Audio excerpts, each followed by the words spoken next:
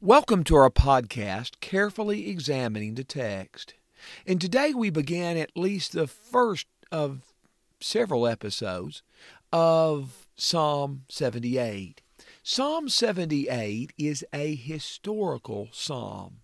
Psalms 105 and 106 are historical psalms as well. They, like other passages in the Old Testament, like Nehemiah 9, like Ezekiel 16 and Ezekiel 20 and Ezekiel 23, tell the story of Israel. Of course, in history, not every single event can be recorded. But history is always selective.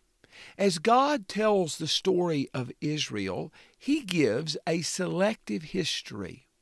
And the purpose of Psalm 78, as the purpose of those other passages that I mentioned earlier, is to tell the story to emphasize the two main characters of Scripture. The main characters of Scripture are God and man. By man, I mean God's people, or all people of all time, men and women. And God is pictured as being full of goodness and love and compassion and holiness, and yet His people are sinful and foolish. In other words, the two main points of history are the goodness of God contrasted with the sinfulness of men.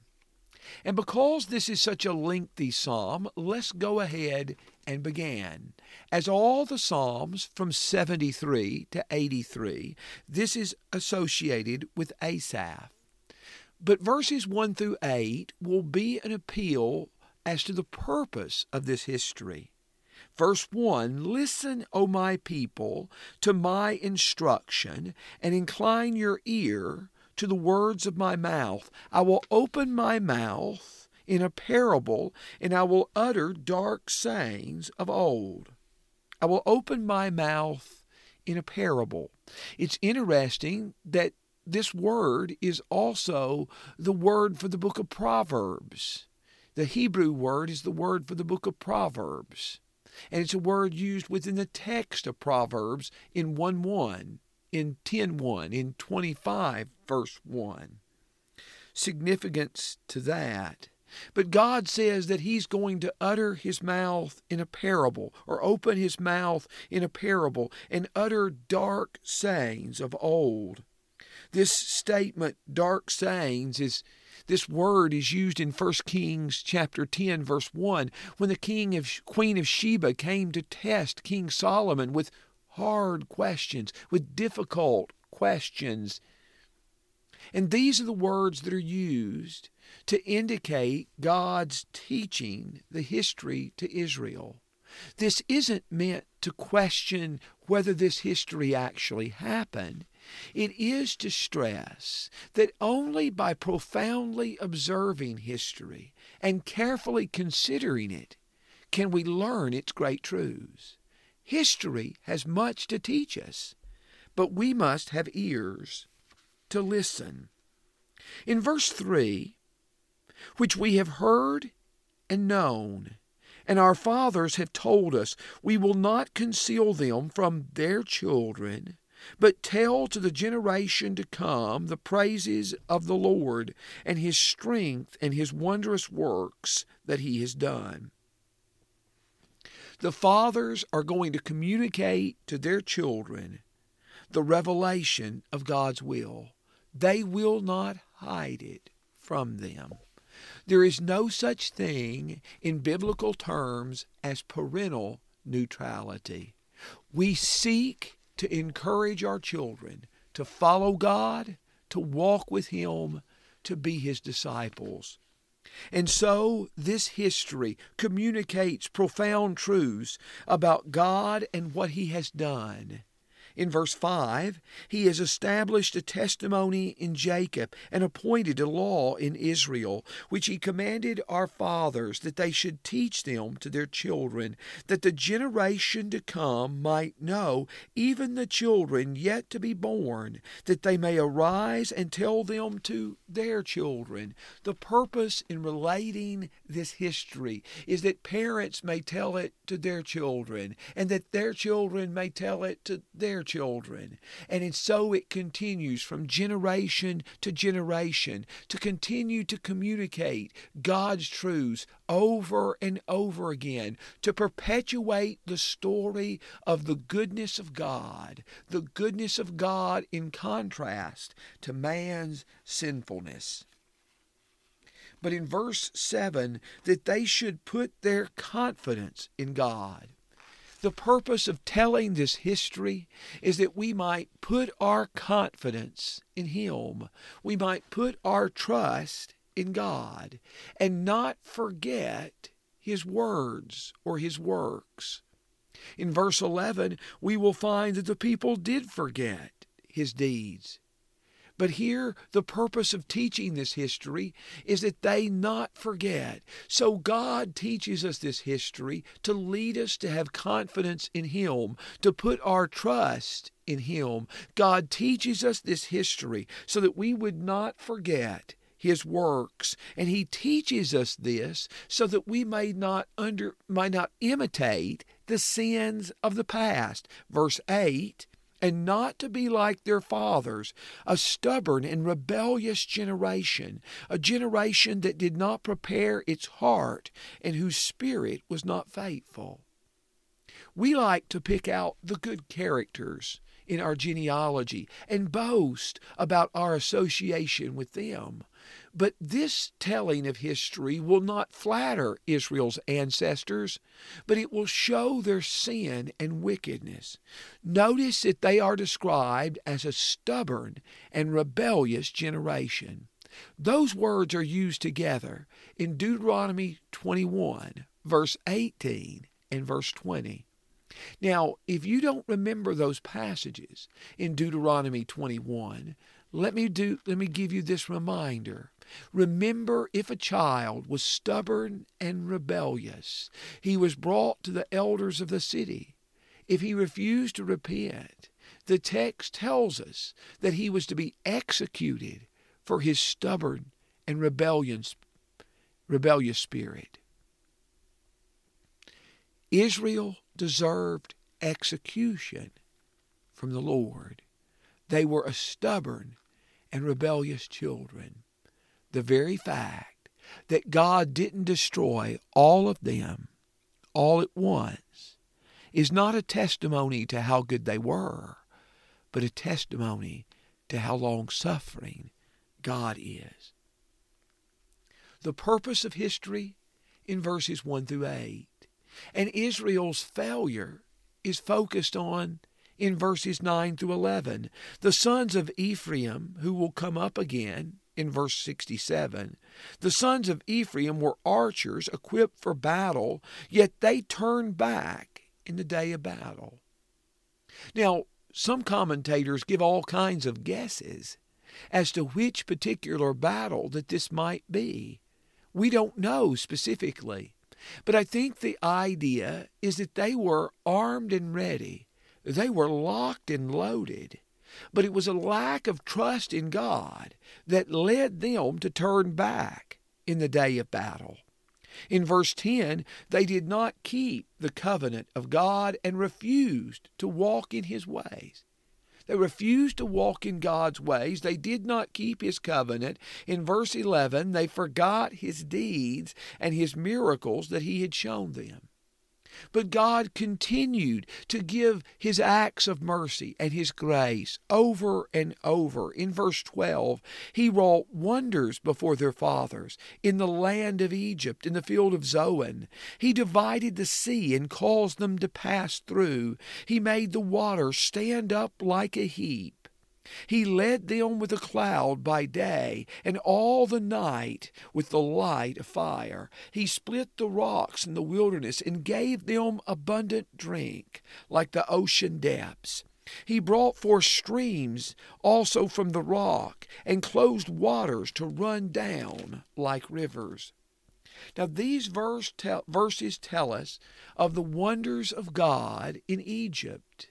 Verse 12 mentions these wonders, verses 40 through 55 is going to continue this discussion by emphasizing some of the plagues with which God struck Egypt. So God sent the plagues to devastate Egypt, to set his people free from bondage and slavery. And the Bible tells us that God divided the sea and let Israel cross over on dry ground. In verse 13, he made the waters stand up like a heap, a specific reference to the song of Moses in Exodus 15 and verse 8. He continued to guide them throughout the wilderness. In verse 14, leading them with a pillar of cloud by day and a pillar of fire by night. You read of that in Exodus chapter 13, verses 17 through 22, among other places. And God, in verse 15, split the rock. Remember when the people were about to stone Moses in Exodus 17, verses 1 through 7, because of a lack of water? Moses hit the rock and water came out of it. How much water would it have taken to feed all those Israelites, to give drink to all those Israelites in the wilderness, and their livestock as well? How much would it have taken? Well, the Bible tells us the water came forth abundantly, like the ocean depths. He brought forth streams. He caused the waters to run down like rivers. God gave them abundantly. God was so gracious to Israel. Yet look at the next verse, in verse 17. Yet they still continued to sin against God, against him, to rebel against the Most High. In spite of all God's goodness, in spite of the plagues with which he struck the Egyptians, the plagues that Israel was exempt from, in spite of the fact he divided the waters that they crossed over on dry land, in spite of the fact that he gives them abundant waters and guides them throughout the wilderness in a pillar of cloud and a pillar of fire, in spite of all of this, they continue to sin. They continue to rebel. And in verse 18, and in their heart they put God to the test by asking food according to their desire. Their hearts indicate deep-seated wickedness, deep-seated sin. And in their heart, they put God to the test. Israel's testing God will be referred to in Psalm 78 again, in verse 41, in verse 56. But they asked food according to their desire, and they spoke to God in verse 19, and they asked, can God prepare a table in the wilderness? In verse 20, behold, he struck the waters so that waters gushed out, and streams were overflowing. Can he give us bread also? Will he provide meat for his people? Even after God had graciously given them so much water, they still continued to ask, can God provide a table in the wilderness? By the way, you may be interested in that the words prepare a table in verse 19 in the New American Standard are from two Hebrew words which also appear together in Psalm 25, Psalm 23, verse 5. The Lord prepares a table before me. The Good Shepherd prepares his people a table. But here the people were doubting. Can God prepare a table in the wilderness? They doubted God. After all they saw, they doubted God. But let's continue the story. In verse 21, therefore the Lord heard and was full of wrath. And a fire was kindled against Jacob, and anger mounted against Israel, because they did not believe in God and did not trust in his salvation. Yet he commanded the clouds above and opened the doors of heaven. Now, I know it's not the exact same expression, It says God opened the doors of heaven. But sometimes the Bible talks about God opening the windows of heaven. And it is always a picture of God giving something abundantly. In Genesis 7 verse 11, God opened the windows of heaven to send the rain and to send the waters in the time of Noah. God opened the windows of heaven in 2 Kings 7 verse 2 and 2 Kings 7 verse 19 to provide the people good food at normal prices in what had been a time of intense famine. And God promised to open the windows of heaven in Malachi 3:10 if the people would simply bring out a tithe to their storehouse. God promised to open the doors of heaven. And God opened the doors of heaven in this case. And notice in verse 24, He rained down manna upon them to eat and gave them food from heaven. He rained down manna. Now in verse 27, God is said to rain down meat when He gave them the quail in Numbers 11. But He rained down manna when He gave them that to eat for 40 years in Exodus 16. He rained down manna. He gave them food from heaven.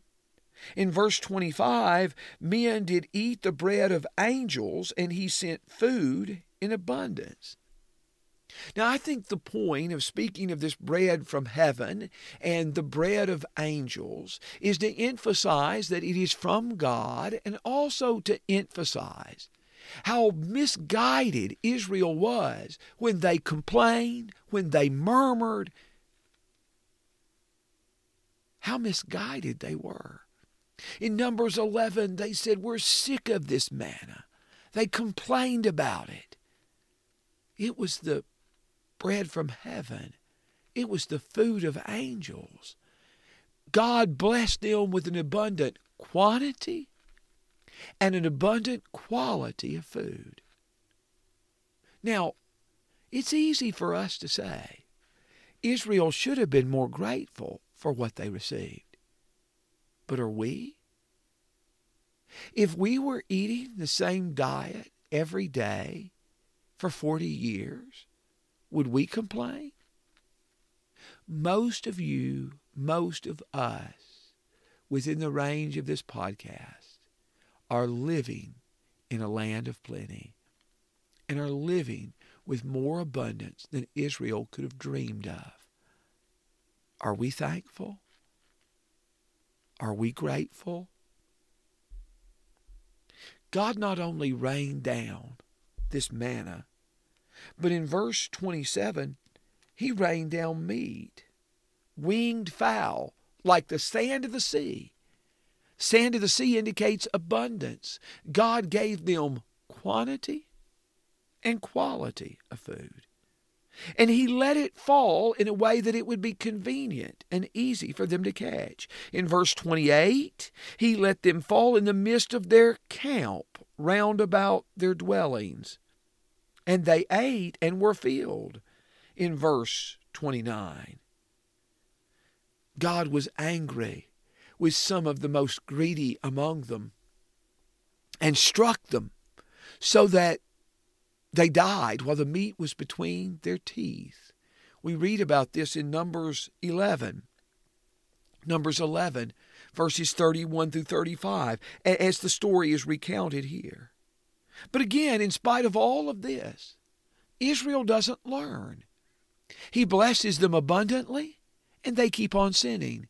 He judges them for their disobedience, and in verse 32, they keep on sinning. They don't believe in God, and so He brought their days to an end in futility, according to verse 33. And that word futility is the same word translated vanity in the book of Ecclesiastes.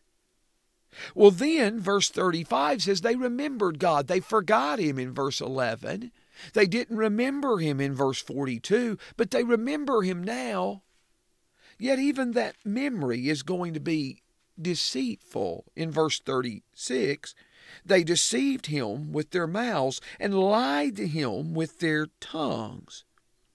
And their heart was not steadfast to him. The word translated deceived in verse 36 is used for seducing, for Delilah seducing Samson and trying to entice him to tell the secret of his strength.